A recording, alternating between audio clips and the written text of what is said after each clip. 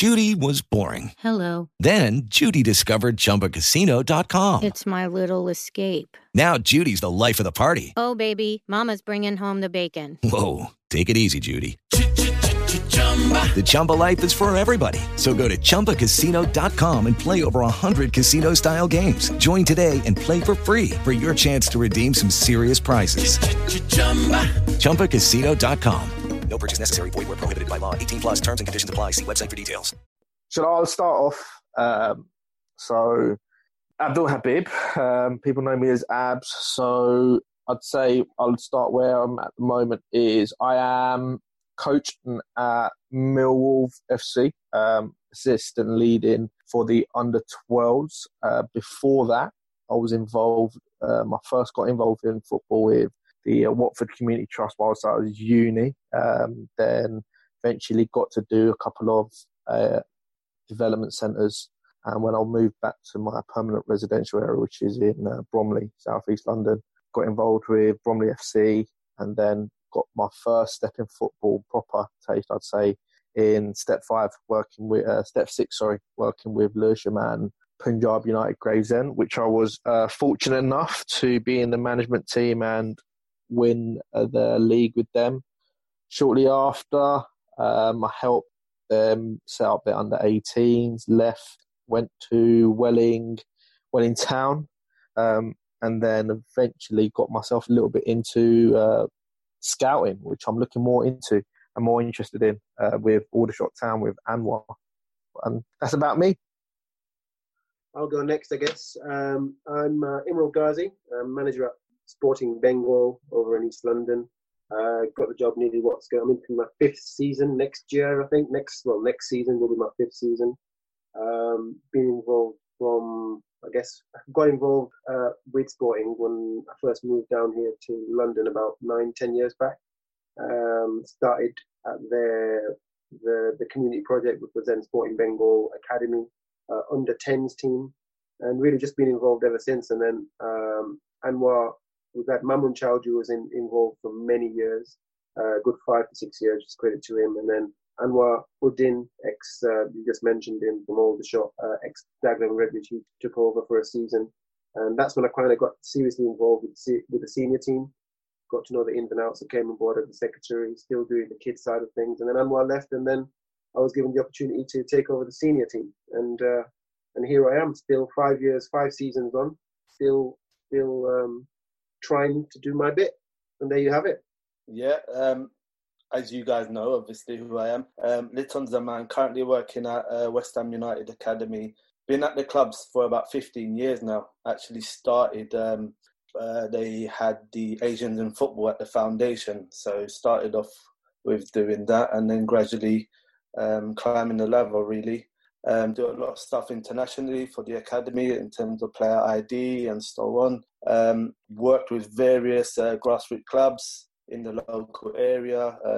Worked for the FA as a coach mentor for about 3 years, and also got my own soccer school. Also first team coach for Punjab FA. Coaching for about 15 years or more, I think I'll say. Also played for Sporting, so I know Emerald quite well, know Abs quite well. It's a family affair. I'd say the first question we should get at is, what are the barriers? Do you feel, or have you felt, you guys have got a lot more years on me. I'd still say I'm very young in my journey.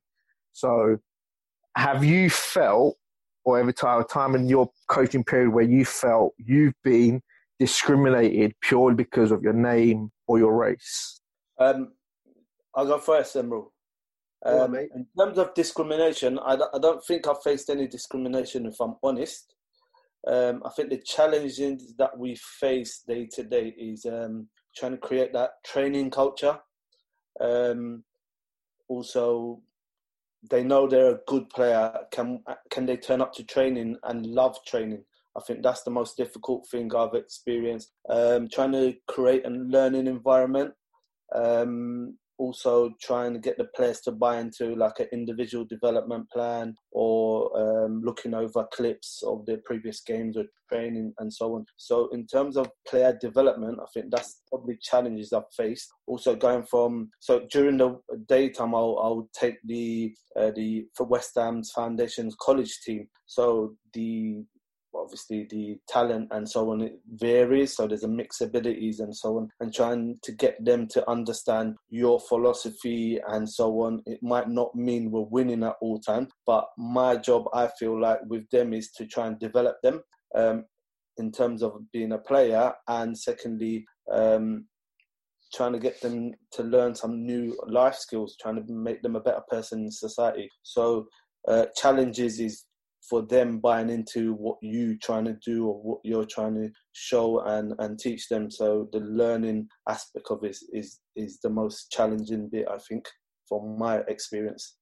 Yeah, great point. I think I'd probably echo most of that. From my perspective, it's slightly different to what you guys do on a day-to-day basis. You're very much coaches. You're about, Abs and Abs now going down the scouting route, looking at the technical side of things and the player development and identification, whereas mine is pretty much day-to-day. Management is at any level. It's possibly more about man management than it is about having kind of being a great coach, especially at grassroots level and non-league in particular. I find this is where one thing I've learned over the last maybe 5 to 8 years, and this is what I kind of really picked up from Anwar and when he first took over at Sporting Bengal, was just having the right people in and around the setup, the management team, that can add different aspects. And most of you will probably know, I know Liton knows him, but I'm not sure whether you know my first team coach, Arash Mia, who was involved. I've seen him about. Yeah, so he was in, and he loves coaching, absolutely loves it. He's involved at Punjab FA as well. Was many years involved at MK Dons and alongside his day 9-to-5 job. So when I first got the job at Sporting Bengal, one of the first things I did was bring him on board, because from a technical perspective, people like yourselves as coaches, like Litz is getting on, you need that technical aspect. Like I said, I know what my strengths are, I know what my limitations are, and I've in terms of qualifications, I'm a level 2. But I don't have aspirations to go on to do a UEFA B or a pro license or anything like that. From my perspective, I think Sporting Bengal and non-league, in terms of where I am right now at this level, possibly, maybe if the opportunity was to come, maybe 1 or 2 more. But I love what I'm doing. For me, it's all about giving opportunities. Key thing for me is about opportunities. Where can we give opportunities? And we talk about, the question you asked at the beginning was about discrimination. If anything, from my perspective, this is an example of positive discrimination. Because if it wasn't for a club like Sporting Bengal, I don't think me or any other Asian manager that within the East London setup or within the community would be given an opportunity to manage at a club at Step 5, a club that plays in the FA Cup, that has so much history, and is possibly one of the biggest Asian football clubs here amongst a handful in the UK. To have that privilege, and it is a privilege, because the opportunities I've had and the people I've met through this has been phenomenal. And the likes of you guys, I'm sat here speaking to you now. With these conversations go on week in, week out. I'm glad you guys probably do it 4 or 5 times a day. But it's massive. And all the way I look at it, my job is all about giving local kids, talented local kids, the opportunity and the platform to showcase their talents. But what Lit said, for me, what I've learned over the last 5 years, is talent isn't enough. Even at this level, at non-league, Saturday, Step 5 level, the lack of commitment from our kids, I'll say it, from Asian kids, about not wanting to train, it's a joke. And people ask why. I think really you used to need to come and watch, come to non-league level. I'm sure you probably seen 1 or 2. When you were at Punjab, you probably had it. I speak to Chippy all the time, and he tells me some of the stories. So they're no different to what I face at Sporting Bengal. You get all the doubters and all these idiots in the community who claim, you're not giving them the opportunity. I want to give every Asian kid the opportunity, but you've got to come training. Why are you any different? You can't expect to come to 1 training session and then expect to be playing the next 4 or 5 games. And it's just not, for me, that's the biggest obstacle.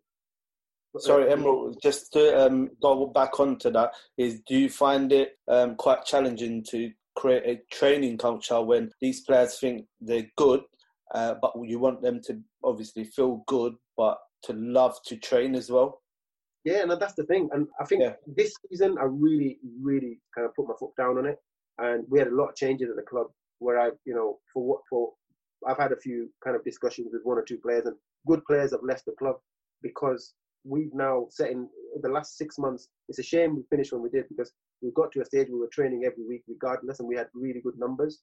And even to the stage where I feel ashamed to say it, but I'll say it.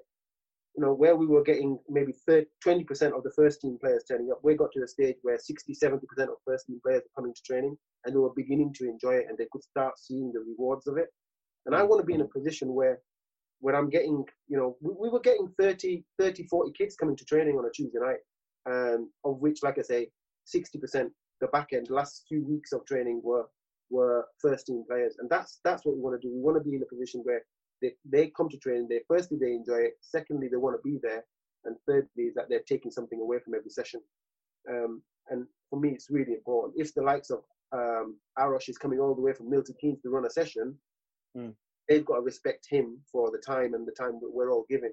And that is the biggest problem I find within our community, is that attitude. I think the biggest challenge for you, is you're more into like results as well, like where you guys are playing, it's results. So you don't really have a lot of emphasis into a lot of development, because you can't really experience in terms of like formation or tactical or technical details, because you need the 3 points at the end of the day for you to be in a job at where the club needs to be. It's difficult for you because we're obviously in the game of developing and working with players where we can look at different formations, look at different technical and tactical ability, and even if it's not going right, we'll still got time to fix it and so on, where you're in a different ball game where you need the 3 points at the end of the day. Or if it's a cup competition.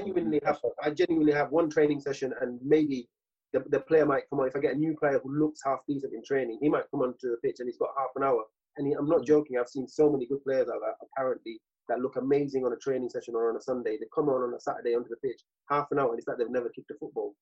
Like, from my perspective, I've got it's a results based. I can only be so kind of give them the opportunity to a level. Because ultimately, I've got to think about myself. I've got to think about the club. We can't be getting relegated from this division.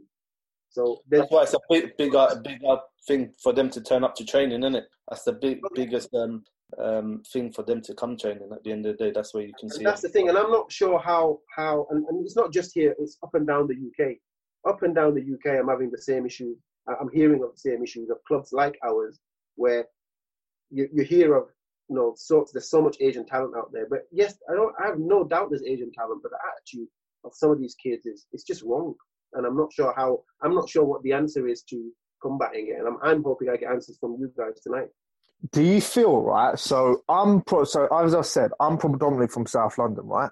And I've only been around coaches and players of not Asian, white and black. So only until when I went to Punjab in Gravesend, with Gravesend having one of the biggest Indian communities, I did see a few players. Like Litz will probably know, like Cayman, who plays for Punjab, and Aaron Suman, Diljit. There's a few other boys as well. So obviously you guys have been involved in the area is more predominantly Asian.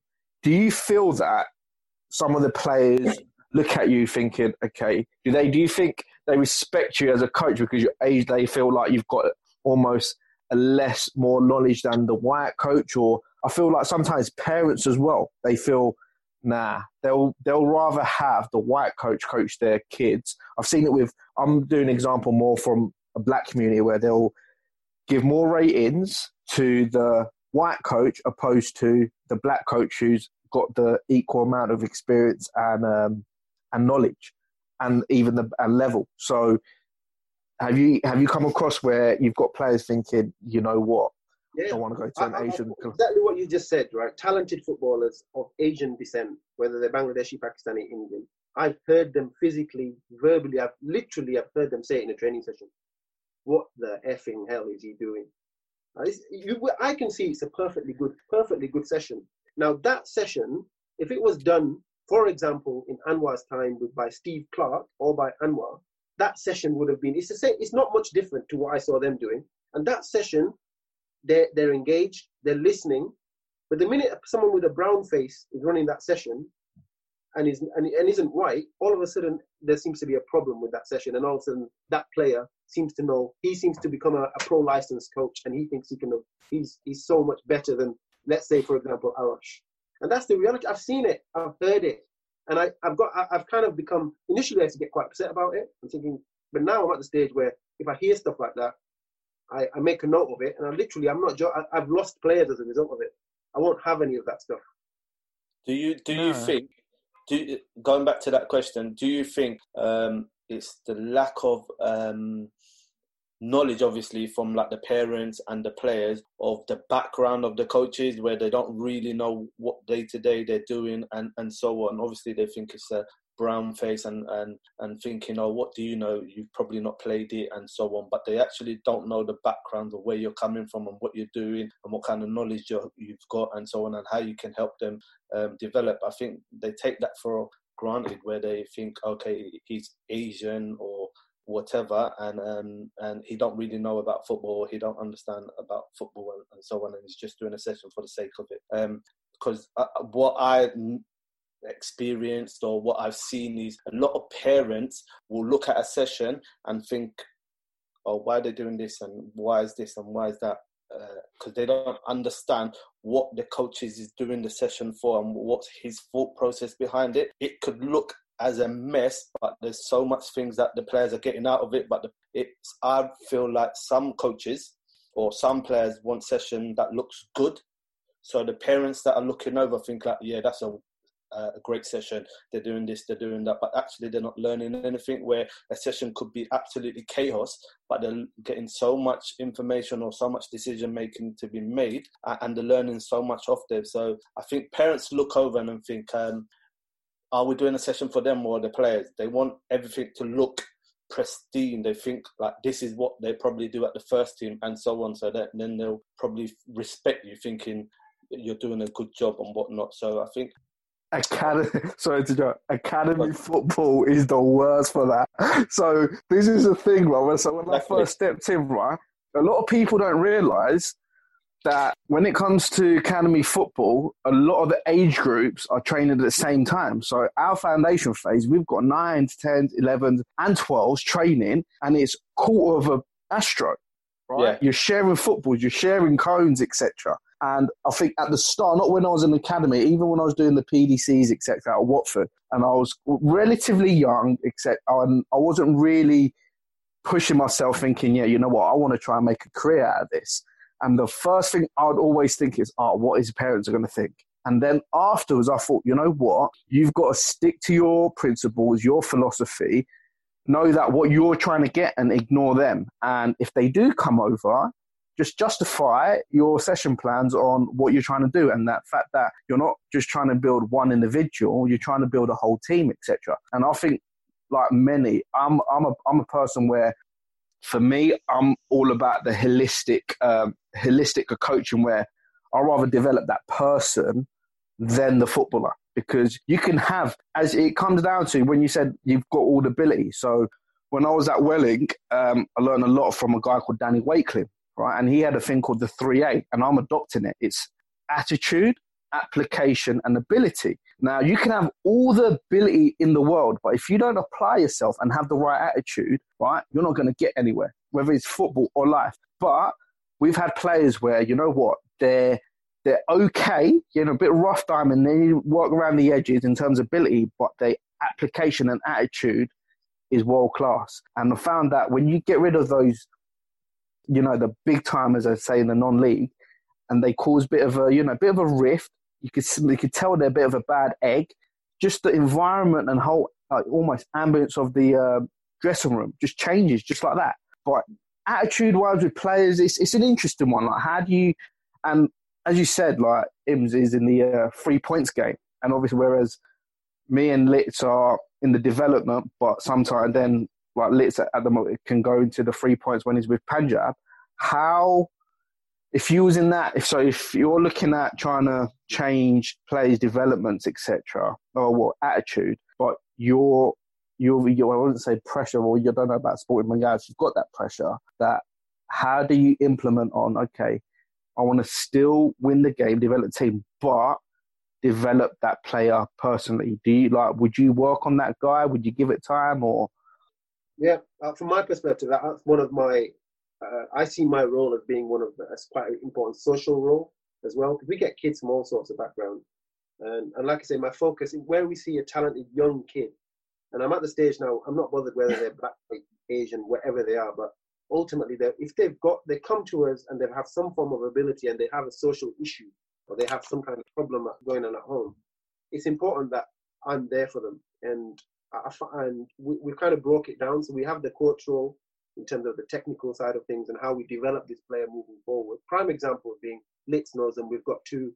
At the moment, we've identified two kids, Adil and Raul. They've been through the Sporting Bengal system in terms of they started playing. They were the first kids to be involved at Sporting Bengal when we started the academy at the age of 10. And they've come full circle in terms of they're now, both of them are involved in the first team. And between them, in the last season and a half, they're not even 18 yet. Both are still 17, going to be 18 soon. They've played close to 50 games between them in a season and a half. But it's how we develop them.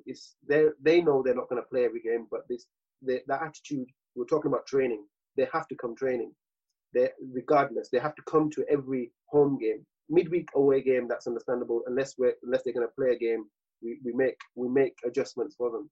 But it's identifying these kids early, and those that maybe not quite ready but are on the periphery of the first team, and then really working them. But then the main thing is that they have to want to apply themselves. They've got to want to give something back. I'm not going to give anything in my time anymore. I've learned this probably over the last 2 seasons. I will not give my time to an individual who's not willing to give their time back to us. And that's my rule now. It's as simple as that. I won't judge anyone based on one session. You've got to come to 2 or 3, get yourself to the games, come and be part of the team, come and be part of the setup, sit in the dressing room, watch. They might not enjoy what we're doing. And I get to know about them as well and see what their commitment levels are about. Like the main thing is it's results, but I have to be real about where we're at. Non-league football like real, but from a club like us, to finish top half of the table is unbelievable. But the main objective as a club is, in the reality of it is that we don't get relegated. And that's the reality. For a club like us, with limited resources, that's the reality. So once I know that the club isn't going to get relegated, for example, we've got 35 points. After that, it's really, for me, it's about giving those that possibly wouldn't get the opportunity, but then it's their opportunity then to showcase what they got. I think the biggest thing for me is when I come to meet players and so on is their attitude to learn. Whether it be men's football or young football, whatever it is, their attitude. Like we go by non-negotiables in terms of, like, say, match day. Emotional control is massive because there's so many egos in the team. Emotional control for us is a massive. Hard work is massive. The desire to learn in terms of, if like Im said about Adil and Raul, for them to come back after a session and say, Emrul, what do you think I could work on and how do you think? That shows that they care about their development. So in terms of players like that, I would love to help, because then you can set up like all the players at West Ham, from first team all the way probably to under 9, everyone's got an individual development plan. So it's all player-led. So why it's player-led is because they care and they want to do it. So we'll sit down with players and come up with challenges and targets and so on, season and long runs. But it's the players that care will come back to you after every session and say, what do you think I've done? What do you think I could do better? Am I meeting my challenges or my targets? Or they might even come over to you and before the session and said, listen, my challenge for today is trying to overlap and cross 6-7 balls with my left foot or right foot and so on. So I might make a few mistakes, but that is what I'm looking to do. And you'll understand it, and you'll probably help them because you understand that they want to learn and so on. So they've got an incentive, they've got a challenge, their individual challenge for a session. Obviously, you're going to have your own team challenges, but they've got their own challenge. That shows that they want to learn. So for me, that's massive. Players taking the initiatives to learn. And I get that. I'm going to ask this question for Abd, actually, because you've probably seen it in your previous time at Sporting Bengal. One of the biggest, that's great. I love players like that. But in my experience over the last 4 or 5 seasons, is that the players that are the ones who are asking these questions, turning up training every week, it's usually those players that this is the dilemma I'm in, and I want to know what you guys would do in this instance if you're in my position.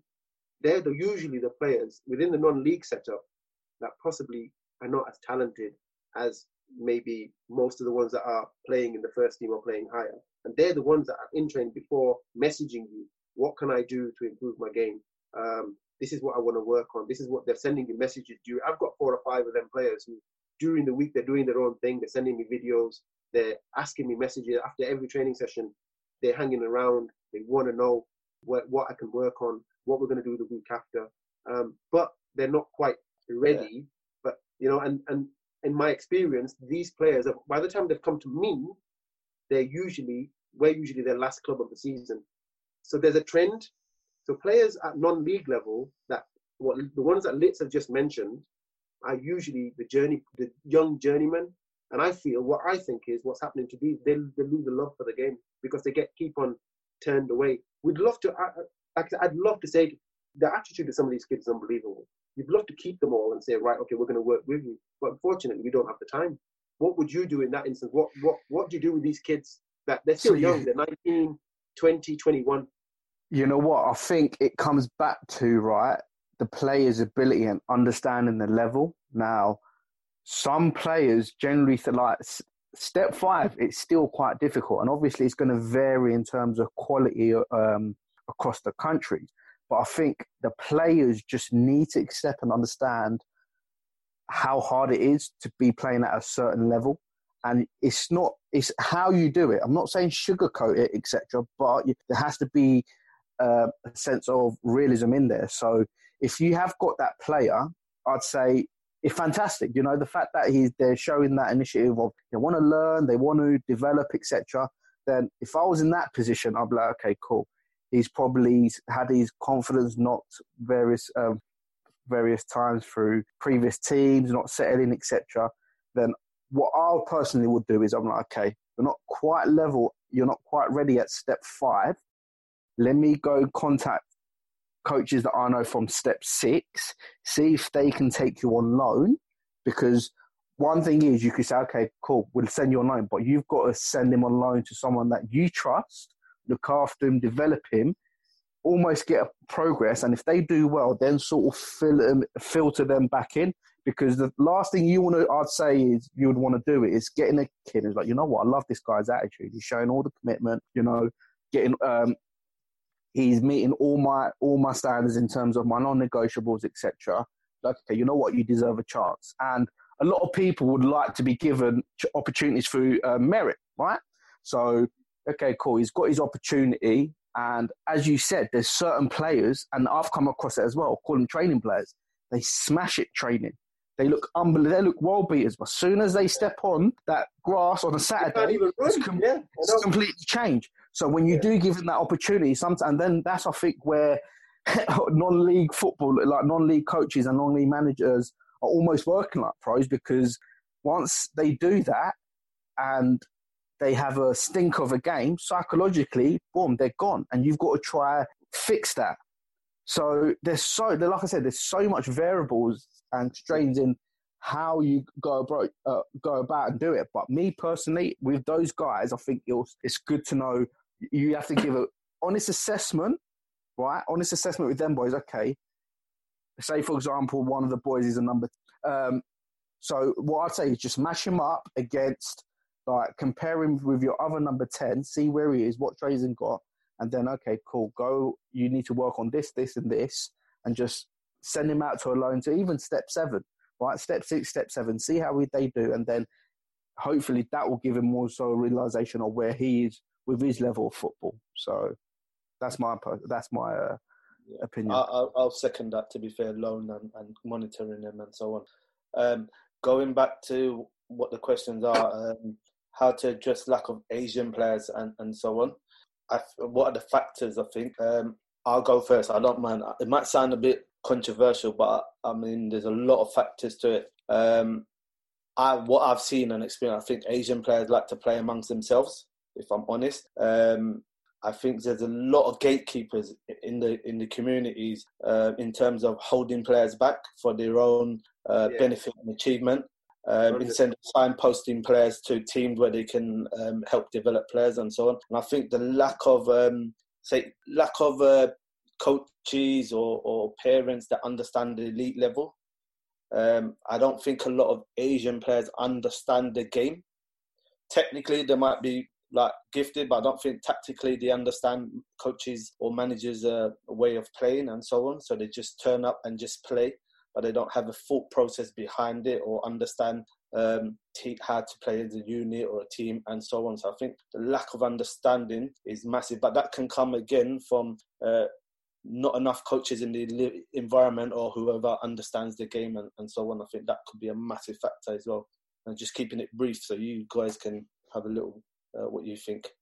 I'll butt in there on top of what Lit says. I agree totally. I think gatekeepers are massive, holding for the bet. Because in speaking for East London, the Sunday League and the local Asian football scene is so rife, meaning everything is the be-all and end-all. The rivalry is second, it has been for the last 20, 30 years. So we're a victim of our own success, if you like. When everybody thinks grassroots football is dying and there's no 11-a-side players, if anything, in Asian football in East London, it's massive. But like I say, you've got postcode wars going on between different football clubs and affiliations. And because at the end of the season, it's so easy to go and play for a club and win a nice trophy, and have a nice award ceremony, a nice meal. That's more important than it is to go and spend time and trying to get into the Sporting Bengal team. And unfortunately, that's the reality of it. And no one wants to work hard. If you're a half-decent player, you're going to get into a club that's going to win the league and win probably 2-3 cups in a year. What's more appealing?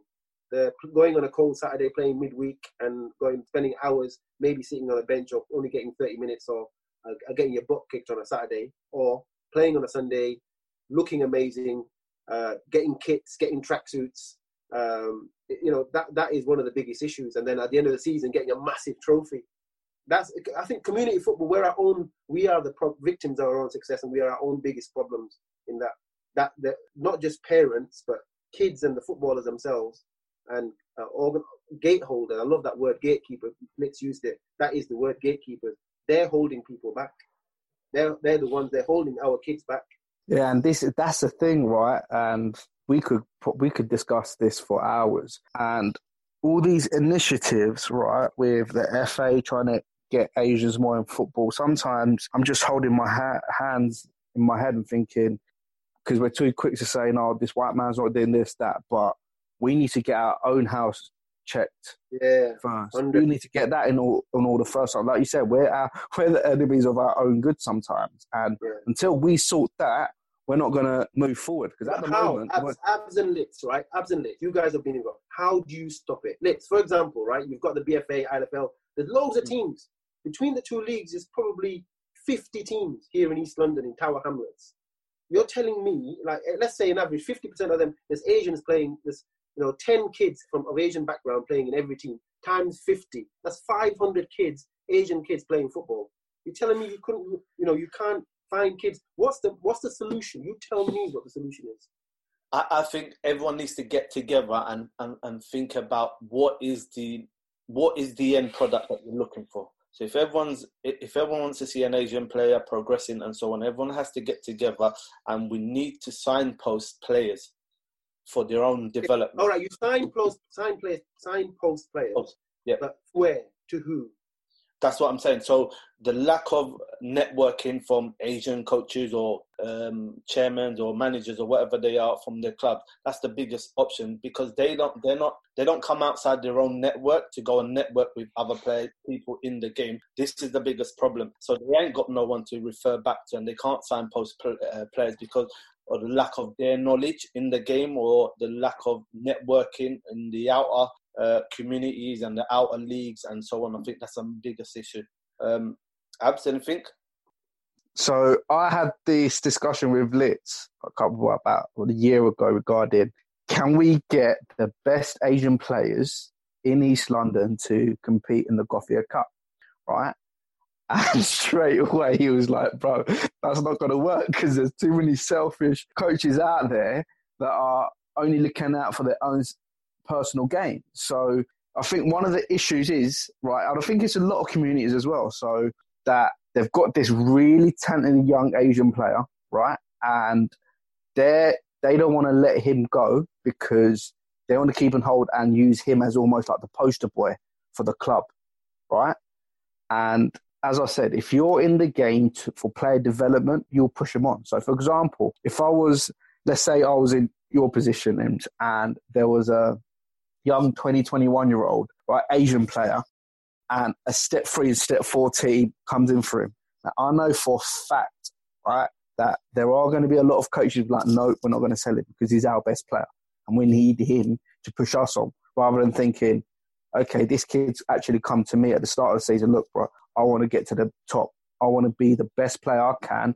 What are you going to do to help me? Now, for me personally, I think it will be seen as a compliment as that another team's come on, because I'll think, you know what, I've done the best I can to develop you, go on to another level. And as you said, this if these sort of gatekeepers are not coming out, changing their way of thinking, we're not going to move forward, man. We're really not going to move forward. Yeah, and listen, I'm of the same school of thought. I've had a couple of kids in one of them, I rave about him, and you can even ask Anwar, you're working down at Aldershot with him. I've been begging Anwar to have a look at him. Litz, you know who he is, whether you've seen him play or not, I'm not sure, but Ashan Siddiq. Yeah. He went to Bangladesh. I've been fighting his cause, Bangladesh. I've been speaking to Jamie Day regularly. We're really trying to get him. I don't want him at Sporting Bengal, if I'm very honest. He's way too good. But the problem is, he's not getting he spent all the last 2-3 seasons, he doesn't come to me. He goes to step 4, step 3 clubs. And they love him, but for some reason, come the beginning of the season, they let him go. He wants to train. He has a brilliant attitude in terms of learning the game, the love for the game. He'll play every minute of the day that God sends. He's not injured. Never gets injured. This kid in 4 seasons with me has played close to 200 games for Sporting Bengal. I can say I don't want him. He's there regardless, week in, week out. He went to Bangladesh on a trial. They loved him out there, but he didn't suit Bangladesh. He came back. They're still contacting me, that club and the agents are still contacting. Can we get him back? I'm desperate for him to play higher. He left our club this season. Bottom line was for the reasons that Leith touched on, because our training, we weren't able to train with enough first team players, and he got frustrated that I come training every week and half the first team isn't here.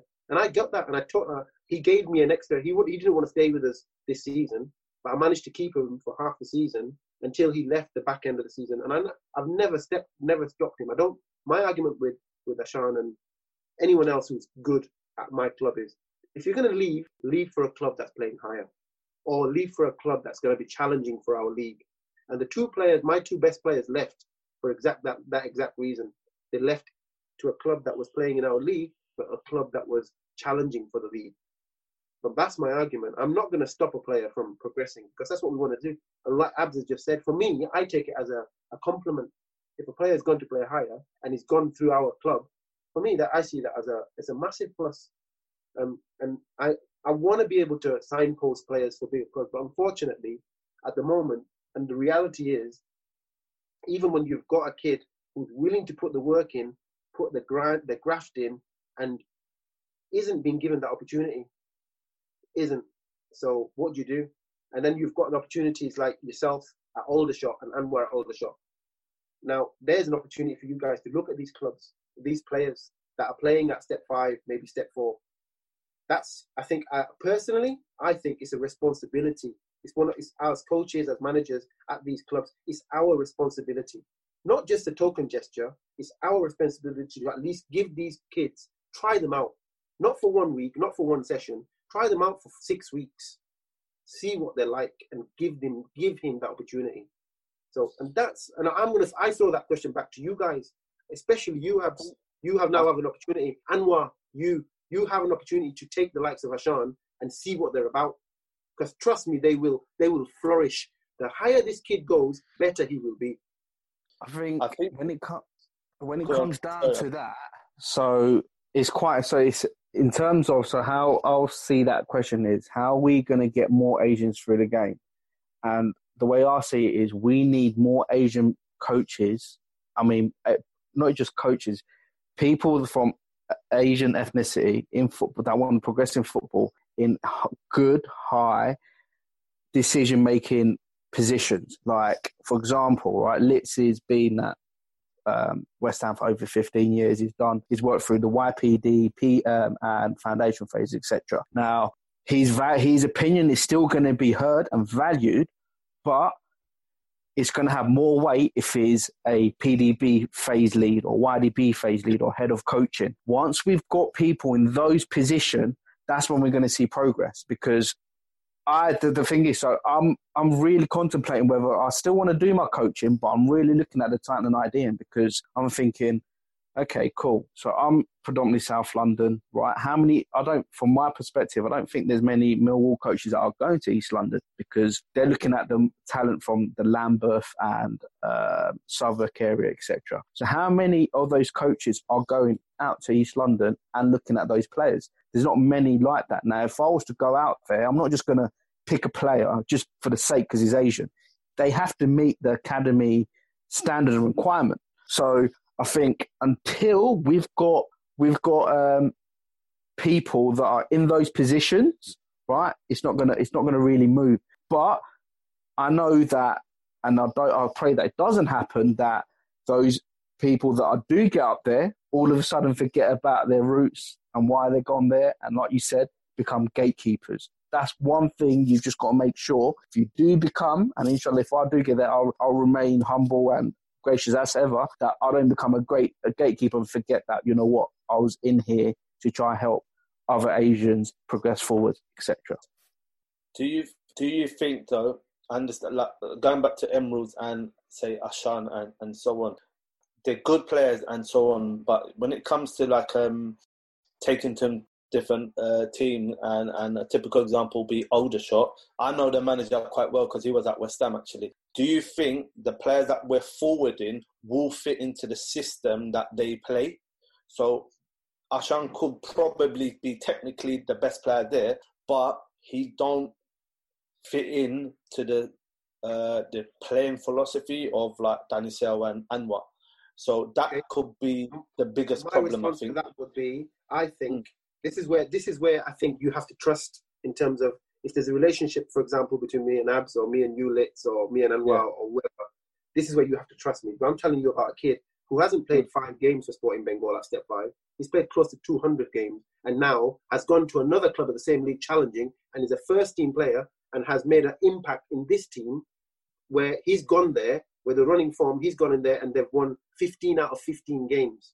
And he's started every game. And this is not just an Asian manager. This is now you've got a white manager, a white team raving about him. When is he going to get the opportunity? And he can play in your positions. Yeah. What I mean is, I've seen a bit of Ashan and I understand and I get the drift of what kind of player he is. But when it goes to, like, say, Aldershot and what, like, some managers might have, forget the midfield, we're going to launch it to the front man. Ashan's more a technical player. You want to go for him because he can unlock doors. He's like a Coutinho who unlock doors for players. Do you understand? But would he fit into them kind of teams where he's not really going to get a lot of the ball? Do you know what I mean? They're going to override it. The other thing is, I also feel he can play in a variety of positions. For him to be given the opportunity, is there an opportunity for him to maybe rethink his game and maybe go and play? Because he would be able, for me, to play a fullback position. He could play wide. You could alter his game and work with him, so somehow you get him that opportunity and good enough for him to adapt. He needs that opportunity first and foremost. And as you know, obviously, number one, he definitely needs the exposure. He needs the opportunity to go and apply his trade. The other thing is, as you know, because it's a 3 points game, would managers take the risk and bringing him in and invest their time? Do you understand? Where their job's on the line, they don't really have time to develop players now. This is the biggest issue, I think, when it comes to like senior football and so on. So in terms, like you said, Emerald, Ashan, he can play right back and he can play any other position, but it's going to take him maybe a handful of training session or matches to understand the roles and responsibility of that position. Is the manager willing to take that time out and say, yes, he's going to be making mistakes, but I'm going to stand by him and I'm going to give him the opportunity to play and so on. I think that's the biggest factor when it comes to stuff like that. Then comes the other argument. What about at least exposing these guys to these levels of training and that level of competition? Because he's used to playing step 5, step 4 maybe, and going to train with, and it's easy for him. Why not at least give him that exposure to say, right, okay, this is it. You've got 8 weeks. Now, in that time, if it doesn't work for you, you'll know, we'll know. Because that's 8 weeks for a senior player is enough time for you to have proven for the manager to see you and the coaches to see what you're about in terms of every aspect, from your attitude to your technical ability to you as an individual. That's enough time. And at least he then will have been exposed to that level of competition and that level of training. So if anything, it's a learning curve for him.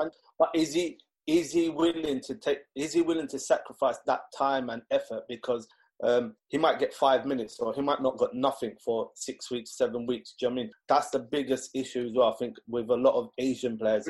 I agree. Not just Asian players. It's, for me, I call them the Twitter generation. You know what I mean? I in non-league, Abs, you probably see it, Lex, you see it all the time. If you go on Twitter during the season, how many times do you see so-called Sunday League superstars and playing for their YouTube channels, free agent football or question mark after every game? They might have been subbed or might have been benched one game, and next thing there's a tweet coming out.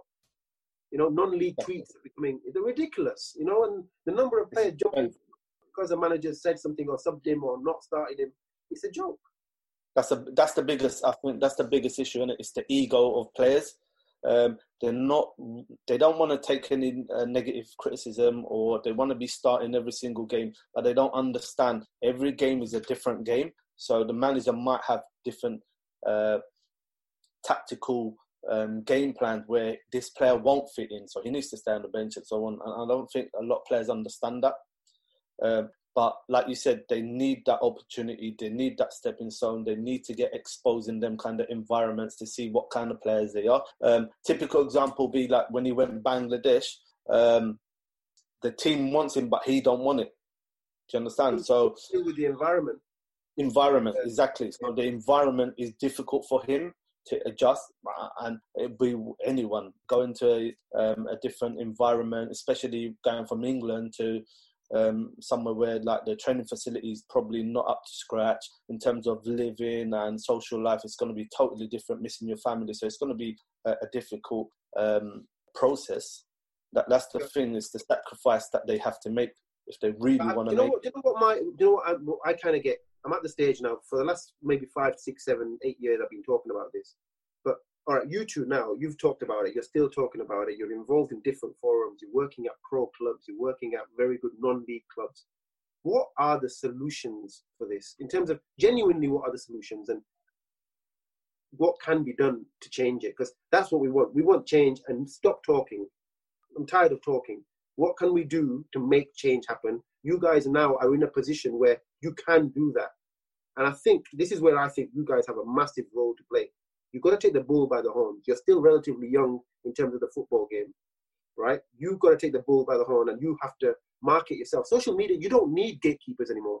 I'm going to be very frank. This is my opinion.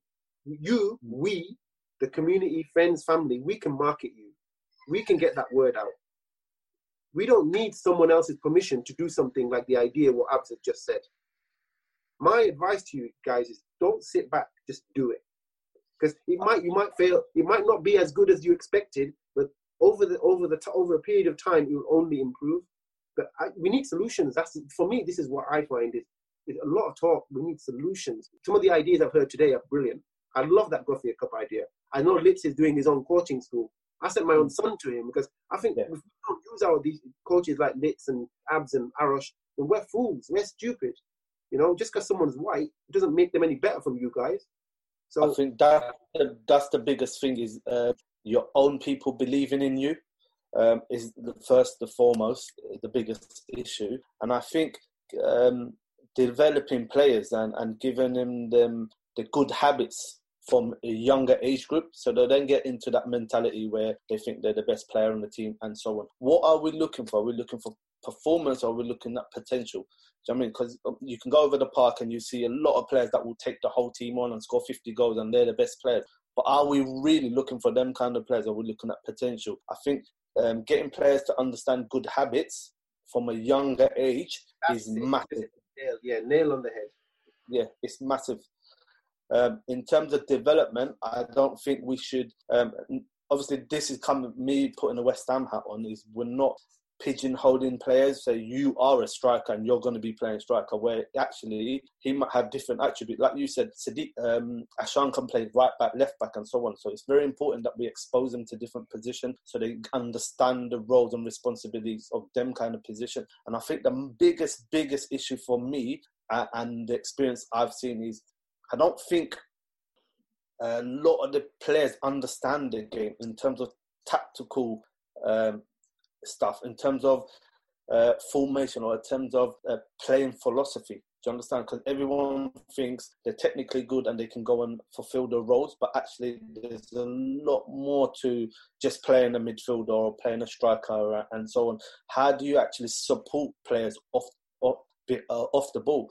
If you think about it, a typical example could be the top player will touch the ball for 3 minutes of a 90-minute game. So what are you doing 87 minutes? So this is the thing that I think our players need to understand, is how they can affect the game off the ball. Because technically you can be good, you can be poor, but you still can get through it.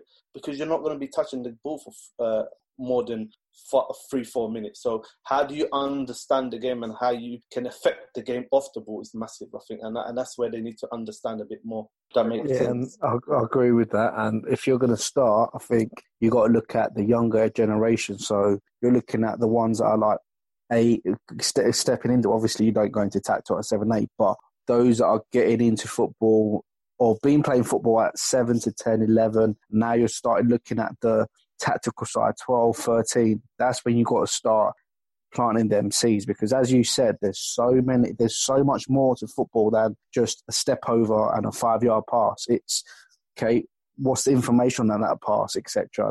Like you said, what are you doing in possession, out of possession, right? Like there's so much into the game that people are sort of neglecting and think ability or like just your physical ability alone is going to get you through. Not at all, man. You've got to have a footballing brain. And going back to your point, Ims, in regards to when it comes to any football league, so especially conference, right? That because if you've been following it, everyone's beating everyone. So, for example, Ebbsfleet, they didn't get a result for about 15 games, and all of a sudden they're picking up and they're beating teams like your Yeovils, etc.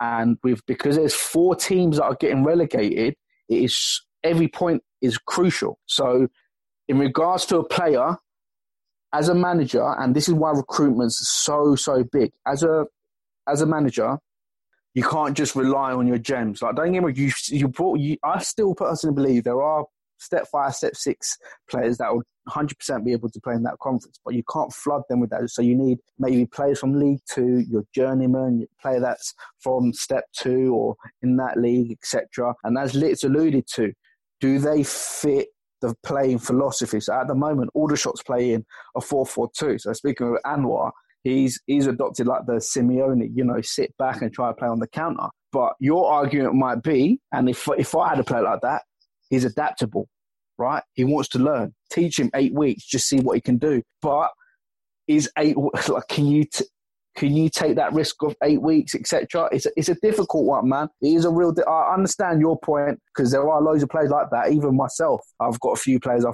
want to fight for them, think that, you know what, they could do it. But because so many clubs, especially clubs if they've been stuck at a league for about 7, 8, 10 years, and chairman's on their case saying, you need to get promoted, or at least fight for promotion, then I'm like, okay, cool, right? I've got to spend my budget and go out and recruit players wisely. So it's like I said, I'd say still unanswered in terms of what you're asking for, but I do definitely believe that more players need that exposure.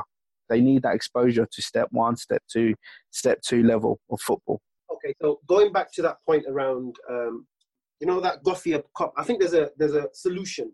This is just me thinking out loud right now. Now, with the likes of you, Litz, Taff, Arosh, and there's some amazing coaches out there who are doing some brilliant work at pro clubs and with the FA. Surely you guys can create something between the 4 or 5 of you and work amongst yourselves. Like I say, I'm going to keep using the word because I love it. I think the word that Litz uses is brilliant. I'm going to use it to nick that off him. The gatekeepers. I think they are a problem. They are a problem. I agree 100%. And I've been quite vocal about it. I've come to East London and I've tried to change it, but it hasn't worked. It's like I just about did it and then it all changed. But I'll say it. I've got no issues with it. I agree 100%. There's too many gatekeepers, but you guys have the opportunity. You don't need these gatekeepers anymore because times have evolved. These gatekeepers are still 10 years behind in terms of where social media is. You have an opportunity now to create your own identity, to create, for the want of a better word, an elite team of Asian coaches to work with an elite level of whatever age group, or even create something for elite Asian footballers. Now, how you identify these Asian footballers, that's up to you guys, because you know about the ID. You know how to do it. Whether it's you start in London, you start small, and you might do 4 age groups or 1 senior. I don't know how you do it, but that's up for you guys. But you genuinely, this is me, my hand on my heart, telling you guys you have a responsibility. And I think don't wait. The opportunity, because otherwise in 10 years' time we're gonna be having the same conversation. 10 years ago we didn't have the Abs, we didn't have the Litz, we didn't have the Taff. Now we do. You know, you at least you've got that. Quite frankly speaking, talking about being in the boardrooms, the black community is talking about that now, and they're 30 years ahead of us. You know, they're no longer talking about footballers; they're talking about management. They're talking about board level. So we still haven't broken the barrier of footballers in the game. So we need to deal with that issue right now. And I think you guys are the solution. I'm looking at 2 of them. And you have to take the bull by the horn and say, right, we're going to do it. And then put it out there and see what the response is like. I am 100% sure and confident that the response will be unbelievable. And you will get the support. I think we need more people like you that understand it. I think we need the exposure as well of all the people. So like yourself, Abs, Taff, we've got Arosh, and there's more people. I think we need the exposure in the communities, Bangladesh, Pakistani, Indian, whatever it is, that there are coaches from these kind of backgrounds in the elite game or who want to make a difference. And we need everyone to buy into that. Parents, players, and clubs to buy into it. And I think if they do buy into it, that's the only way forward. And then we can help players. There's individuals, players everywhere that want the help. Like I personally mentor a few Asian players, but you need more players, parents buying into it. You've got the coaches, you need other personnel that can help out and so on. So I think the exposure is first, and then everyone understanding it and buying into what we're trying to do. So like you said, if we can get the core set of players that we can take over to the Gothia Cup and all over the place, that we have clubs coming over from all over the world want to play. So this could be a showcase game. Like my background when I go abroad, like Emerald, you know, I've traveled so many continents every pre-season and so on, and meet so many clubs and so on, and they're always looking for players and so on. So that could be another exposure where we say, listen, we're working with a core elite set of players, and these are a few players that we can recommend you and so on. So again, giving them that pathway or exposure into different environments and different kind of levels of football. So I think the biggest thing for me is people buying into it and exposure, getting it out there. What are your thoughts, Abs?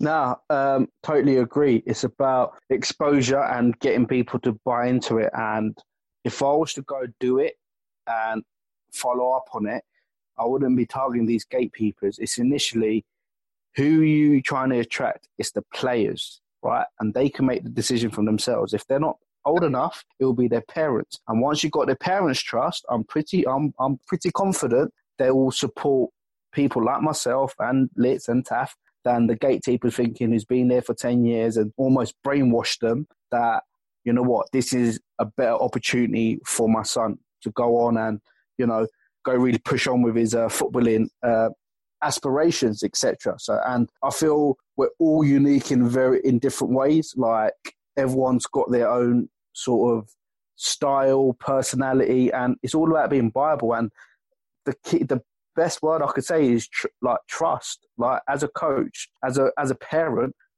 would they be able to trust their son with us, not just developing them, but just to look after them, etc. Like some of these players has probably never ever stepped out of this country. So will they be, and that's more of a cultural thing as well, I think. So would they be able to trust a group of coaches that don't really understand the culture and whatnot, and take them out for a week or so to go play football? So I think that's I think one of the biggest advantage we can have as coaches, that we come from a religion and background where we've been involved in these situations where we can go out and, you know what, your like you said, your son's going to be in good hands on to go out and go play their football. So I think that will come when they, obviously, first of all, we're going to bypass these gatekeepers, but for the players to know that there is something like that out there is, first of all, we need the exposure. And in terms of like families understanding, are their children safe with us? I think once they understand and they see what we're doing and so on, that trust will build automatically. So they will have that faith in us and so on. But I think the biggest thing is the exposure and getting these players to think that there is an option for them, not just going back to their clubs and just thinking that this is all they can aspire to, when there is help for them out there. And the likes of, like Emil says, you, me, and Taf, and all our networks that we should try and get the word out there and maybe start planning for stuff. I think like the reality is, look, when we're talking, you guys know more than anything else. I remember when I was at Sport Bengola working with the kids and the academies and whatnot, I built up a lot of links. And the main thing that parents want to see is a pathway. Like what's, the reality is, if a parent's going to be spending money and a parent's going to be spending time and giving their time as well as their children's time, they want something. They want to see a benefit. They want to see a vision from you and also for their kid. So you need to have that in place, and you need to say, right, these are the networks we have, and be frank with the people that are coming to you. At the end of the day, if I'm a user, if I'm an end user, if I'm a parent, if I'm a player, I want to know, what value have you got, not just as a coach, but where am I going to go from here? What doors can you open for me? And that's the important thing. You have to just show, and like I say, it's the proof's in the pudding at the end of the day. We can talk. Everyone can talk all day. Yeah. But until you actually start doing and showing results, and that's not going to happen overnight, it might take anywhere from 6 months to a year before you start seeing anything, the fruits of your labor, if you like. That's what you guys need to start doing. And I think for me, it's really, if anything comes of any of this in the next year, I'd love to see something like an elite Asian football team, that a team of coaches, management, coaching, whatever, and you guys working with a group of youngsters, even if it's just one age group, just to show that it can be done, even if it's like under 14s or under 12s, just to show that there is something tangible. You work with them for 1 year, and at the end of the year, even if you can say like 4 of these 20 kids have been moved on to bigger and better, to a pro club or to a good non-league club that is going to work on them. For me, that's results. That's something tangible, and you progress from there. But it has to start. It has to start. Talking has to stop, and actions need to happen. Definitely. I think we need to. Everyone has to get together and come up with a strategy on how we can get all these players in the same room at the same time. So whether it be players from, like, we're trying to target players from all over the country, I guess. But it's just trying to get them in the same room at the same time is going to probably be the most difficult bit. But then again, it has to be done, I think. Yeah, I think the main thing is you have to be realistic about it as well. Yeah. If all the coaches are based in London, is it feasible for you guys away from your 9-to-5 jobs or your other things? Can you be giving time to go up north? So I think the reality for me is I'd want you to be realistic. If I'm a parent, going back to parent again, how much time can you give to my kids, or how much time can you give to this group of child? If you're going to be, I want your time. I don't want this to be it's lit. It's like, for me, from the parent, I'm always looking at it from a parent's perspective. Mm-hmm. Anything I do is like, especially when it comes to coaching, it's about parents. It's about the kid that you're working with. I wouldn't want my child to be going to, let's say, a so-called elite training academy, and then when I go there, I turn up. I signed up because of TAF, because of LITS, because of ABS, not for a level 2 coach. Yeah, that's the reality of it. 100%. You have to give. For me, that's really, really important. You're the product. You're what people are going to buy into, not some random level 2 coach from West Ham Foundation. No. Exactly. So, like, we have to. That's our duty to fulfill the role that we're promising people and selling whatever. But otherwise, you're no different to all these other so-called gatekeepers, because that's what they've done over the years. They promised the world, delivered nothing. No, that's exactly it. Just my thoughts, guys. But I think that's, for me. I think you guys have to. There's untapped talent in you guys, and I think you guys also going through, like, obviously the players, but also something to do with coaches as well. Yeah, definitely. Because at the end of the day, we won't be able to be in the same venue at the same time. So we need to upskill coaches and give them the knowledge as well, so they can obviously get the players to do good habits and so on. So I think that's a massive thing for us as well, in terms of getting the coaches upskilled and helping them through it as well, mentoring and so on. For me, aspiring players or young players, think about the good habits. Come up with a few good habits and believe in your good habits. Also, be a student of the game. Read about it. Listen to podcasts from previous players, coaches, managers. Listen to interviews. Read about it, like I said, and watch games. Don't just watch your favourite team. Watch other team. Watch non-league. If you can go and watch a live non-league game, watch it. Don't just always focus on where the ball is. Focus on players that off the ball. What are they doing different to what you do, and vice versa, and so on. So I think that will be my few words. I think my advice for echoing Litz there is being a student of the game, whether you're a coach or player.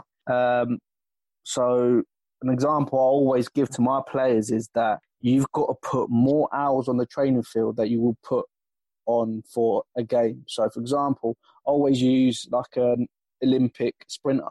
So a sprinter will be training for 4 years for 10 seconds, for less than 10 seconds. Now, you've got to see how many hours they are putting for less than 10 seconds work, and some of them don't even make the final. And that just shows how much graft you've got to put in. And in terms of coaches, I'll just say, go out there and just coach. Because I was one of those where I was always asking, could I come and watch? Can I come and shadow? But I found it more productive where I was actually going out and coaching myself and putting the miles onto the grass, because then not only are you putting the hours on, but you're sort of messing up, because no one's a perfect coach. I've had loads of car crashes of sessions, but if I didn't have those car crashes of sessions, it wouldn't make me a better coach now, because initially you've got to reflect on them, on why it went so badly. So for me, I'd say is all the time, exactly, and don't be afraid to make mistakes. Don't be afraid of who's watching you, as long as you believe in yourself and that you believe that you're doing it for the best of other people. Whatever your aspiration is, the reason why you're in coaching, just make sure you believe in it and don't let people try to, hinder your talent, your ability, and try to brainwash you, etc. So, as self-belief, man, self-belief is a massive one for me. So, yeah. Cool. Again, I think from my perspective, from a player's point of view, as a manager of a club that's plays in Step 5 football, I think what I want to see from our players, from Asian footballers, is I think change of attitude for one, just being able to maybe test yourself at a different level. Go away, get out of your comfort zone. Don't be afraid of change. But application is all important. It's the be all and end all. It's not always about talent. I think you've got to have that desire, and you've got to want to work more than your white or your black counterpart. That's the reality of it. And earn your stripes, if you like. Earn that right to play in, even if it's Sporting Bengal. Earn your right to be part of this club. and have respect for those that are trying to better your club and also trying to better you as an individual. And more, the biggest word for me is trust. For me to trust you, I need some trust back in return, and really just open up and be adaptable. For me, it's really, really important. And just be honest. Honest to yourself, and let's not be deluded. Playing Sunday League football and coming to play on a Saturday are two different things. So if you're going to ask for my opinion, be prepared for an honest opinion, and that there would be my final word, I think. With the Lucky Land Slots, you can get lucky just about anywhere. This is your captain speaking. We've got clear runway and the weather's fine, but we're just going to circle up here a while and get lucky. No, nothing like that. It's just these cash prizes add up quick. So I suggest you sit back, keep your tray table upright, and start getting lucky. Play for free at LuckyLandSlots.com. Are you feeling lucky? No purchase necessary. Void where prohibited by law. 18+ terms and conditions apply. See website for details.